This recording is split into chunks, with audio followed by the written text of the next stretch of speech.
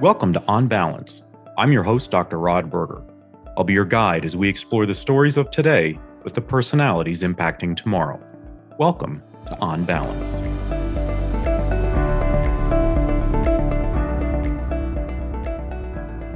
Michael, we were just talking off air that we're currently at a conference that a number of investors, it's a hot spot to be for ed tech, not just in the US, but around the world. And I was saying to you that in my outreach and wanting to cover the event, I selfishly selected you to sit down and talk with because I think it's important for us to understand those that have been at the forefront of ed tech that also are relevant and real in present time. Because I think it speaks to entrepreneurs. And I think that there's a challenge for the entrepreneur. You always want that first win, but it's very hard to think about, well, okay, what happens once you've gotten that first win? How do you succeed? Do you have a challenge? And so you'll hear about the loneliness of being an entrepreneur, and especially of one that's reached a certain level of success. So with that as sort of the backdrop, let's talk a little bit about your history, and then we'll sort of work our way up to class. Take me back to the early days of running Blackboard, being a CEO of what I would deem as the sort of the Coca-Cola of ed tech.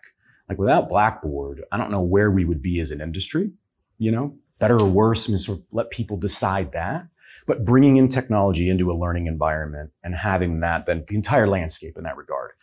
What was it like in the early days? And when did you realize that you had, when I say it's not about an ego thing, but it to be a CEO in this space? Because I think entrepreneurs struggle with that. I had a conversation last night with an entrepreneur who said he's up for a CEO position and he's not sure that that's really his lane. He's more the creative side, right? So how did you know early on? A lot of good points you made there. So to help kind of put it in context, just stepping back to first of all, when we started Blackboard. So I had gone to American University. I had got my undergraduate degree in computer science. I then went on to Georgetown and got my MBA. Because I always had thought that to kind of be a leader in tech, you had to have those hard skills of computers, but also understand business. How else could you, of course, end up running a tech company? And I was rooming in my undergraduate with Matthew Butinsky, who's getting his undergraduate degree in teaching, and then went on to get his master's in education from Harvard and Columbia. And we both ended up working at KPMG Pete Morwick in their higher ed technology consulting group in downtown DC. And we were working with a lot of schools, and the internet was really just starting to be integrated on these college campuses. And we saw that schools were spending millions of dollars wiring the dorm room and the classroom to the internet. And yet there was no software that made that useful for teaching and learning. So to us, it was so obvious that these schools were going to use and need software to put their courses online. But what was interesting was, even though, like when I say it now, I'm like, oh, Blackboard, we invented online learning. Everyone's like, that's so obvious. How could you invent something so obvious? But no, back at the time, we would speak with schools. They would say, we're not going to put any of our courses online. First of all, the teachers are Luddites. They don't know how to use technology. The students aren't asking for it. And by the way, it's probably illegal to put your grades online. So that was the, that was the environment. That was the environment that we were going into. But that showed, of course, there was no one doing it for all of those reasons. So we're like, hey, this is a big opportunity. So no, to be honest, right from the beginning, we thought we were sitting on an idea that could radically transform and, more importantly, improve education, not just here in the United States, but around the world. So we knew it was a big opportunity. So then what about your background, though? Even when you were when you were a student, when you were a kid, like the early Michael days, right? Like a teenager, was there something in you? Because a lot of people have ideas, or they'll recognize maybe an opening, right? They'll see a door kind of ajar and say, gosh, somebody's got to do something about that. It's very different, though, I think, for someone to say, not only is there an opening, but my God, I'm going to run through that opening. Like for you personally, not from a team or founders, but there's got to be from parents. Is it DNA? It's funny because when I say this story, it makes me sound like I was some overachieving kid. I was not, and just to be honest with you, I was not a great student in school. But I always was entrepreneurial. When I look back on my history, I was always starting little side businesses or side hustles as a kid. I had a computer early on, and I was literally like 10 or 12 years old, and I was started writing code for local businesses, and I would start charging them like $50 an hour. And this is like, as a 12-year-old. So I was always doing businesses, trying to create things. So I think just naturally that was the part of my personality. But where that overlaid with kind of execution was, so even early on, I actually thought I was interested in computers, and I was interested in leadership. And so I actually thought, oh, one day I want to be, so my goal, and now when I say it, and of course it happened, so it makes it sound like I'm some kind of an overachiever, which I was not, but my goal was, I'm like, oh, I want to be president of a computer company. And then that for lack of any better strategy, so I decided I should get my undergraduate degree in computers, and then I should go get my MBA. And then for lack of any other strategy, I went and did that. And then I became president of a computer company. So I guess it worked. So that just, when I went to college, we were always talking with me and my roommate Matt about like different companies we could start or different entrepreneurial ventures. And while we ended up at KPMG, we were working in the higher ed technology consulting group. So the one that was then obvious to us was this one about putting courses online. But the thing that I always tell people, especially a lot of students come to me because of my experience. They are very interested in starting a company or being an entrepreneur, but I don't know where to begin. I say, look, pick an industry that you're interested in and go do a deep dive there, work there, become an expert in that industry. And if you're entrepreneurial, you'll see opportunity all over the place. When we were at KPMG Pete Marwick, we didn't just see the opportunity for putting classes online. We saw opportunities. We saw several different opportunities in education and also opportunities to improve consulting companies. And we only knew that because we were in that industry. So I always tell people, pick an interesting industry and go into it. Then you'll know what needs to be done. And I expand upon that with this story. When I was in my MBA program, we used to sit around, just me and some of the students, like also coming up with, your random ideas. And one day I was like, my bed sheets always keep coming off my bed. They should make straps that like hold the bed sheets under the bed. And then didn't do anything with that. And then like a year later, I'm walking in Bed Bath & Beyond, and there's an entire wall of that exact thing. And I didn't even buy it.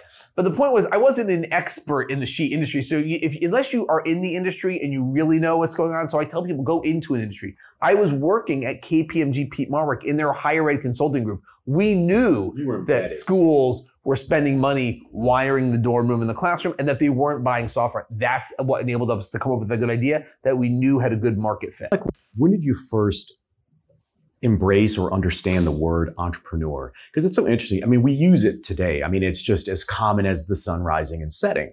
But I think young people of our generation, and we're relatively close in age, that wasn't something that people talked. They talked maybe about being president of a computer company, right? But so when did you realize that, wait a minute, this is my swim lane? Like this, not only does it fits, right? I mean, there's some time, I think, in a young person's life where they say, wow, that sings to me. But I agree with what you just said. We didn't have that growing up, actually. So like now you can like go join like the entrepreneurship club, like, and you have all of these resources that are available to you. But no, growing up, it wasn't that. Like I mean, even though I was kind of starting my own companies, that wasn't like, knowing about venture capital wasn't a thing, and you didn't hear about all these startups. I mean, maybe it was just starting at the time because you had Bill Gates and Steve Jobs, and they were starting kind of computer companies, but I don't know that at that early stage I even had identified that that's what it is. I just thought it was kind of like creatively solving some business problems.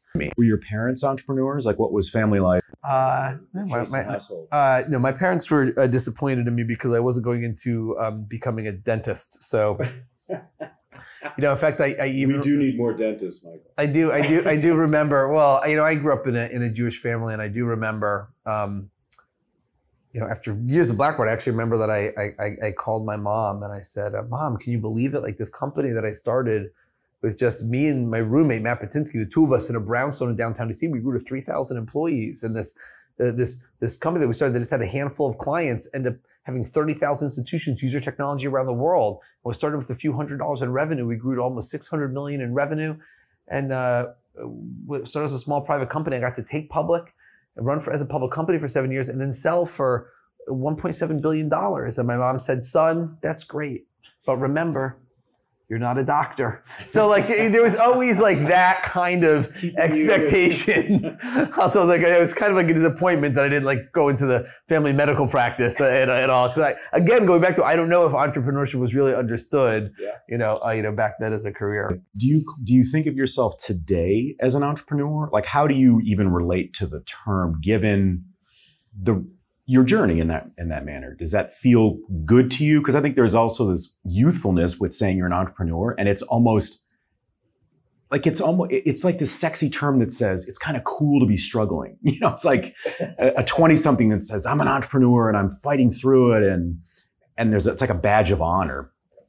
Here's the irony that will address that. I spent most of my 20s when we were starting Blackboard, like dressing up. I wear like a jacket and trying to look older and more mature to prove that I could be CEO.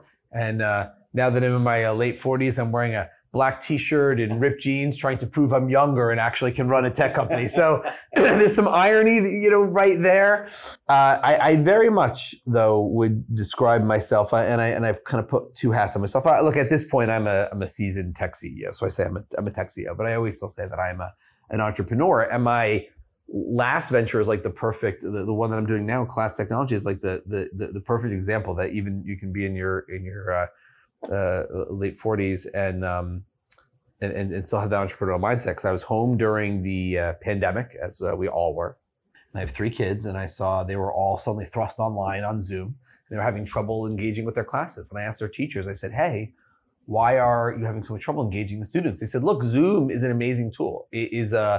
But it's a meeting tool. It's great for lectures online, and it's great for group discussions. But a lot of what we do in the physical classroom, you can't replicate online. And we do a lot. We take attendance, we hand out assignments, we give tests or quizzes, we proctor exams, we have group presentations, we talk one-on-one with students. Then we might hand out digital or electronic content and use the internet to watch videos, as well as grade items and check on student progress. And all of that, which we do in the physical classroom, you can't replicate online. And I knew that Zoom had a software development kit, even though not a lot of people were using it because there weren't like any kind of industry standards yet. And I had a bunch of people I'd worked with previously at Blackboard. I got together with those individuals that were already experts in kind of making e-learning technologies. And we decided to add teaching and learning tools to Zoom. So again, it was a perfect example of like, I saw this problem and I like instantly came like, wait a minute, you can add teaching and learning tools like into Zoom, because I knew that they had an SDK and I saw this need. I got the other group of people and we started class and started adding teaching and learning tools to Zoom. And to tell you about the interest in the very first announcement of our seed financing, 4,000 institutions reached out to us from around the world. They're interested in buying our technology. I only had 2 sales guys. I gave each one 2,000 schools and said, just start calling them back. Since we started 18 months ago, 14,000 institutions around the world have reached out to us. It's been crazy. Hard to keep up. It is. We're falling behind. So, talk about your personal relationship with success. Has it changed you? Look, to be honest, and maybe this is different, for different people, but I didn't start Blackboard to like make a lot of money or get rich or anything. I mean, that ended up kind of happening along the way, but I did it because I'm passionate about building businesses. I'm passionate about entrepreneurship. I'm passionate about education. I was passionate about making a difference. So I kind of, back then, I mean, I literally had $5,000 in my bank account, had nothing else. We quit our jobs and said, we'll just, we had enough money to cover rent for like 2 months of an office in downtown DC, and we just like started Blackboard. Similarly, even though I have more money now with class, it's the same thing. I never really thought about it in terms of making a lot of money or being successful. It's just doing something that you're passionate about. And that's why people say, oh, you don't need to work now. Why are you doing this? I'm like, well, I'm passionate about starting businesses. I'm passionate about entrepreneurship, and I'm passionate about education. So of course I want to do it all again. And you can't turn it off, I would imagine. Whether it's identifying a bed sheet that could be more effective, right? That is still a good idea, by the way. I stand by it.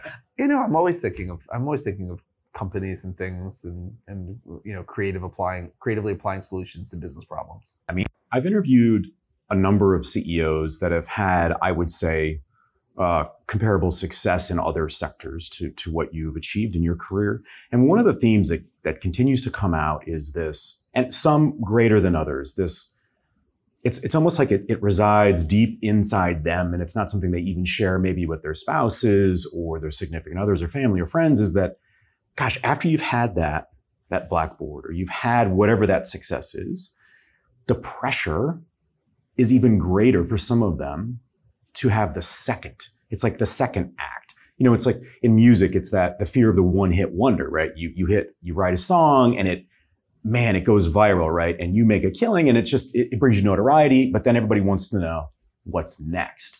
Is that something that has ever eaten at you, or how have you?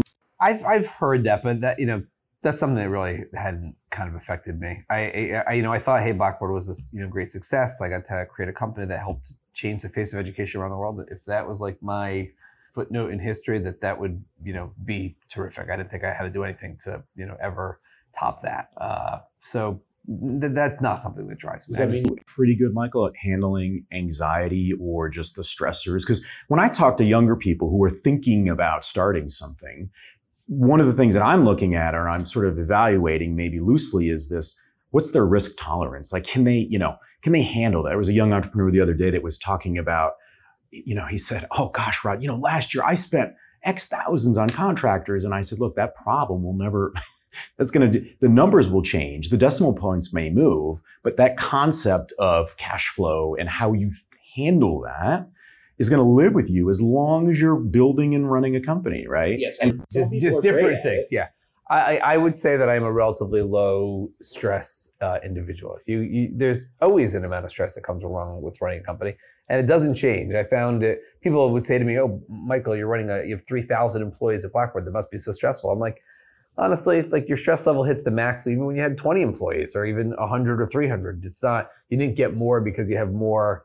employees. If you're in charge of a company and you're in charge of people's livelihoods and you're trying to build a business and build a successful product, however stressful you are. I've been fortunate that I have a relatively low level of stress. And my backup, and my mom, let's go back to my mom, what she said to me, she goes, he's moved back into the basement in our house. So I was just very fortunate. My parents always had a basement with an extra bed. So my worst case is, it's not like I'm homeless or anything. I always go back, live with my parents, and they were wonderful people. So.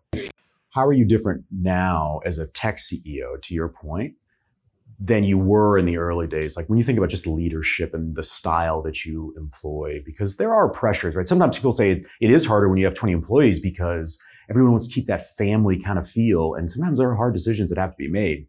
And then sometimes it's a little bit easier. It's like public speaking. Sometimes it's easier when it's like 10,000 people because you can't see them with the lights hitting you than a small room, right? So what have you learned about yourself in leadership style as an entrepreneur? The main thing that I've learned along the way, and I actually learned this very early on, was continually try to hire people that are better than you, which is a common saying among entrepreneurs. But the second part of it, I think everybody's fault, which is, and then let them do their job. So I believe in hiring great people and letting them run. I always tell people, if I'm actually spending a lot of time with you, you're probably not doing your job as well. Like, if you don't hear from me, terrific, because you're doing a great job. Keep it up. I need you to do that because I'm focused on this thing over here. So you got to hire good people. You got to surround yourself with them, and then you got to let them, do what you brought them to the table to do. Is there a failure? It's a strong word. Is there a failure or a point in time or an experience that in the moment was maybe horrific to go through, but it was really necessary for you to sort of make whatever that natural next step was in your professional evolution? So similarly, people have always asked, like, what are difficult decisions you've made along the way, or things you would wish had gone differently. I have to say that I really look at any kind of a journey in creating companies. Yes, there were tons of bad things that happened along the way. We make tons of mistakes, like literally almost every day. And but all those, as long as you learn from them and do better, like, contribute to where you get to, in the future. People, even going back to the beginning, people have said to me, Michael, did you ever wish that you started Blackboard in San Francisco? Because that's like the tech startup. I go, maybe, but I was successful starting in DC. Who knows? If I'd gone to San Francisco, maybe I wouldn't have been able to get the developers, or there wouldn't have been the interest, and things would have been different. So if you're happy with where you are today, then all of those hardships along the way paid off. And yes, every single day there are problems. I haven't had a day that doesn't have a problem so far. And we either fix it or learn from it, which makes us operate better tomorrow. Have you ever thought about opening up a business or doing something outside of education? Have you ever been? It's like a coach, and then right that says, I don't know, I've done college. I want to kind of move on in a different way or different well, yeah. Well, actually, after Blackboard, I did a small location tracking mobile phone company called Social Radar. Ran that for 3 years and sold that to Verizon. And then I was CEO of a drone company, Precision Hawk, for 3 years. I loved both of those experiences.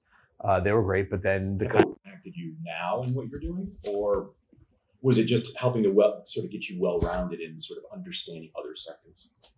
The interesting thing for both of those was I was actually wondering if what I had learned while running Blackboard could also make me successful in other sectors. So I took a lot of those learnings and I applied it, and it was even more obvious actually in the drone industry. I took a lot of what I learned about becoming like a market leader in an industry and applied it. And we took a company that was, I would say, an average company lost in the shuffle with a lot of other companies in the drone space, and we ended up being like one of the most prominent and well-respected and companies doing best in the drone industry. And it was actually all the stuff I learned at Blackboard applying it to another industry. So I found that very interesting because I wasn't sure whether it would apply or not. But a lot of the basic business principles, kind of applied across industries. And now I find myself back in education, primarily because of, I certainly have this deep bench of knowledge in education, a lot of connections here. And then obviously what was happening with COVID kind of put a spotlight on this industry, and that kind of pulled me back in.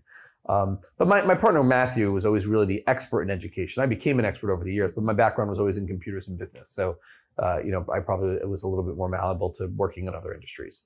All that being said, I have an incredible passion for education. I believe that if you can really make a difference here, you can increase access, lower the cost, allow more people who are in troubled situations or maybe in poverty to access education and move their lives ahead. So it's one of the areas that you can have the biggest influence. So it's one of the areas that I'm the most passionate about. But yes, I have worked in other industries. Let's talk about family life. You hear, young people they have a different notion of what work-life balance is, and then plugging in being an entrepreneur and these sorts of things, right? And so how has being an entrepreneur impacted you as, let's say, a dad or even a friend in that manner? Because it is kind of a 24/7 thing, for better or for worse, and there has to be some residual to that might impact or maybe slant the way in which we engage with our kids or participate in our communities. How has that sort of impacted you at all, or what have you learned about yourself in that? I've learned that being an entrepreneur is not conducive to good work-life balance. So if you want that, maybe choose a different professional. It's when you're whether you're an entrepreneur in the beginning, whereas the CEO, you only have a dozen other employees. So you're doing every other job, and so you're working all the time, versus you're a CEO of a large global company and you get a phone call at 3 a.m. because your Japan data center is down. Both of them have you working at 3 a.m. just doing different things. So if you're interested in entrepreneurship and if you're interested in being an executive, I would also say those are jobs that are 24/7. Are there classic mistakes that you could spot now, just given your sort of length of time you've been an entrepreneur? Would you spot it from a younger person who's sort of just starting out? You say, rookie mistake, or like, are there hallmark signs of an entrepreneur? Or are we still in the Wild West where we're figuring it out as we go? Look, I think the benefit of experience is I've seen and mostly made a lot of the mistakes. And definitely after I made them a second or a third time, I started to recognize them. So now I at least am able to stop myself from making them. But what about sort of in the industry, not just in essence, what you maybe experienced as a pitfall, but when we think about sort of going to the education piece, right? So I think it still stands where when you meet a recent graduate, even of an MBA program, whatever that is, it goes back to the Star Wars notion, sort of like, forget everything that you've learned, right? Just go with the force kind of a thing. It feels like that still has merit in today's business world, that everything kids are learning, it's sort of like, no, take that away. This is how, if you really want to work in the Michael Chasen world, or these folks that there's a different set of, not rules, but sort of ways of engagement. So no, I would actually push back a little bit on that. So certainly, I think when you get an education, let's say you focus in business, you get your undergraduate or your graduate degree, certainly a lot of what you're learning is for then much more advanced companies, or if you're kind of going in at a general, corporate hierarchy, but it gives you this basis foundation to build on. So, when I took my finance and accounting class, which I, only did mediocre to poor in each one of them, in my MBA program, but then when I was starting Blackboard and we were building our own budgets from scratch, what I learned there, then started seeping through, and I could start seeing how all those numbers came together. So like the education definitely gives you the foundation you need. I don't think it teaches you to do things anything incorrectly. I think it gives you the foundation that then as an entrepreneur you can like build on, and actually can give you the tools you need to do it. But it doesn't give you the completed house. It just gives you the tools you need to build the house. And then you go through and you make mistakes and you learn from them. So I don't know if there are any mistakes that actually stand out that I could tell you like, oh, every entrepreneurship makes, except for the fact that because everyone makes different mistakes, and we all make them all the time. Let's talk a little bit about the investment world and I would think, potentially the positive impact of having people who are outside of the ecosystem you and I share participating in education and investment, right? So, it's public that, Tom Brady's a part of your investment group and these sorts of things. And well, people might say, oh, that's exciting because it's, it's Tom Brady. I actually look at it and think about the sort of the positive lane that can put us in where people outside of education are seeing not only should we be participating, but the impact that we can have down the line, regardless of money and these sorts of things, but the participation, the engagement. Is there something that we can take from this that is maybe opens the door to more opportunities for this sector? But I think it's not just this sector. I mean, I think all sectors. Look, as a company, if you're raising capital, you want to get the professional investors in because they can actually provide insight and their expertise and what they've seen in other companies and building companies and have access to lots of capital. On the other hand, I think it's great to get the community involved, whether that's like famous people in the community or even just people who are active in the community, because you really can get ideas and input from people that don't have the experience of, oh, I've invested in 100 companies and here's what I've seen. So you're getting like slightly outside the box ideas, or even just kind of a new lens on what you're doing. Or at the minimum, even if they're not contributing in that way, you're getting people that can help spread the word. I spent a lot of my time just talking about the vision of what we're trying to create at class and what we're trying to do. So to have Tom Brady, retweet one of our messages or send us a video to the company, saying how excited he is to be part of the team. Those are all things that, can help in a way that, just getting money from a large investment bank can't. So the trick is to do both. Let's talk about the next for you. Like, what do you envision? Obviously, class is doing quite well. You talked about just the number of inbound, sort of the interest that you've gotten worldwide. At what point do you find there's a natural sort of next discussion in your own mind about the different things that you want to tackle? Because you do, there's a calmness about you, even just sitting across from you here, that I think has probably been a secret to your success, or one of, is this sort of calmness about the whirlwind that is building businesses in that regard. Do you allow yourself to then think, wow, that's an interesting idea over here? Or I wonder if I should, it's like you're farming, right? You start to add different crops as you're going. I'm a little bit more of a monolithic thinker and executor. So I don't think I've even begun yet to execute on what's going on class. So I'm not yet at the point where I need to start looking at other ancillary kind of spin-off or coordinated ideas. And let me tell you why, because this is actually what I find so fascinating about what we're doing now. I would say that before COVID, the world thought that the future of online learning, in whatever form that would take, would be mostly asynchronous, because you couldn't possibly hold live classes and put hundreds of thousands of teachers and millions or tens of millions of students online. It wasn't possible, and things just didn't scale in that way. So the future of online learning was going to be people using things like Blackboard or Moodle or Desire to Learn or Instructure or Canvas. And it would be self-paced learning with teacher office hours to just kind of guide them, once a week or once every other week. But the preferred method of learning for everyone really is live instruction. I mean, that's how people prefer to learn. That's how people really, for most people, learn best. What COVID showed us was that actually the technology just recently became available that you could actually put every student in the world online. And that was mind-blowing. The fact that you could putting an entire institution online, much less every institution online, and hold classes. Now, we were holding those classes online in a meeting tool, but that's still the most important first step. But clearly the next step is, once you can put everybody online and you can do live instruction, it's to take them out of the meeting room and put them in the classroom. And that's what we invented at class. We actually made a Zoom classroom. And I would argue, look, the number one use for Zoom in the world, and other products like the other meeting tools, is meetings online.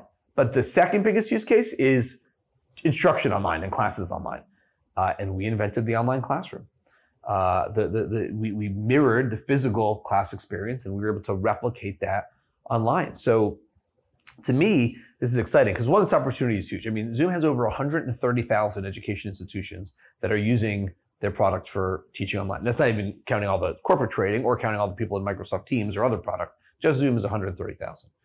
So look, So you're that's just scratching the surface. I mean, we have 300. So 350 institutions using us today. So I have 129,700 more to contact to get to use our technology. But the thing that's exciting to me about this is not just the huge greenfield opportunity. If you really can put live instruction online at scale, then you can, for the first time, lower the cost of education from where it is currently and increase access in a way that wasn't possible before. You can run Zoom and class from your iPhone or your iPad, which is cheaper than a computer, and you can be miles outside of the city in another country. And if you can access live instruction for maybe the first time, you can help raise entire societies out of poverty, move entire nations ahead. So when I'm looking at the opportunity of class, it's not that we're building a great product, which we are, and we're also building a great company, but I think that we're doing something great. We're doing well by doing good. And that is a very exciting mission and vision, and something that I'm personally passionate about. And I can tell you, we've surrounded ourselves at class with people who are also passionate about that same mission and vision. So when you ask me, am I thinking about these ancillary things? No, I'm thinking that we have technology that can fundamentally improve the state of education around the world, and we are very focused on making that happen.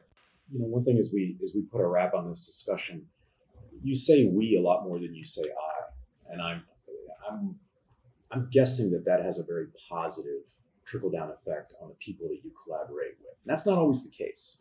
I think that the balance of ego for entrepreneurs is something that has to be held in check, because there are times where employees and people want that CEO to sort of be that persona.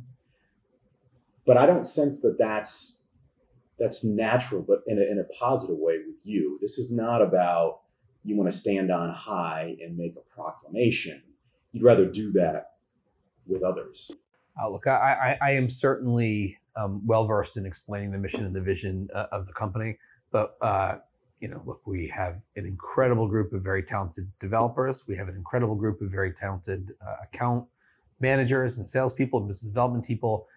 And you need all of those to have a successful company, except for even more so, I would say that what makes class actually unique is across all of those different parts of the organization, you have people that are passionate about education and passionate about making a difference. And if you want to know why I think we're going to have an incredibly successful company, and I would say why we had an incredible successful company at Blackboard, it was because we didn't only have people that were top in their fields, but actually cared about what we were doing. We're not just another game company or another email company. Like, we are actually making a difference. And the fascinating thing is, when you're linking it back to COVID, I think COVID caused a little bit of a re-examination. And you hear about the great resignation and stuff. It's not just that people wanted to work at home, they wanted to do something more meaningful with their life. We have a company that is completely remote. Everybody works from home. And we have people from all across different industries, all across the United States, even people around the world. But the thing that I can tell you that ties us all together, everyone is passionate about the change that we're going to make in the face of education and the positive effect that can have on the world. And I am fortunate to be, one of the leaders of that organization and to get to be the mouthpiece. But by far, if it wasn't for all of those passionate people, the company wouldn't be successful.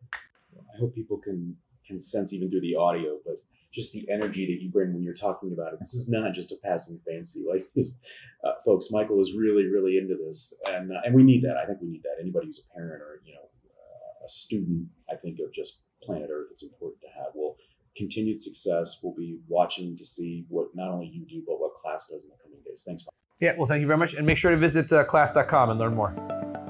This concludes another chapter of On Balance. Connect with me via LinkedIn, Twitter, and Instagram. I'm Dr. Rod Berger.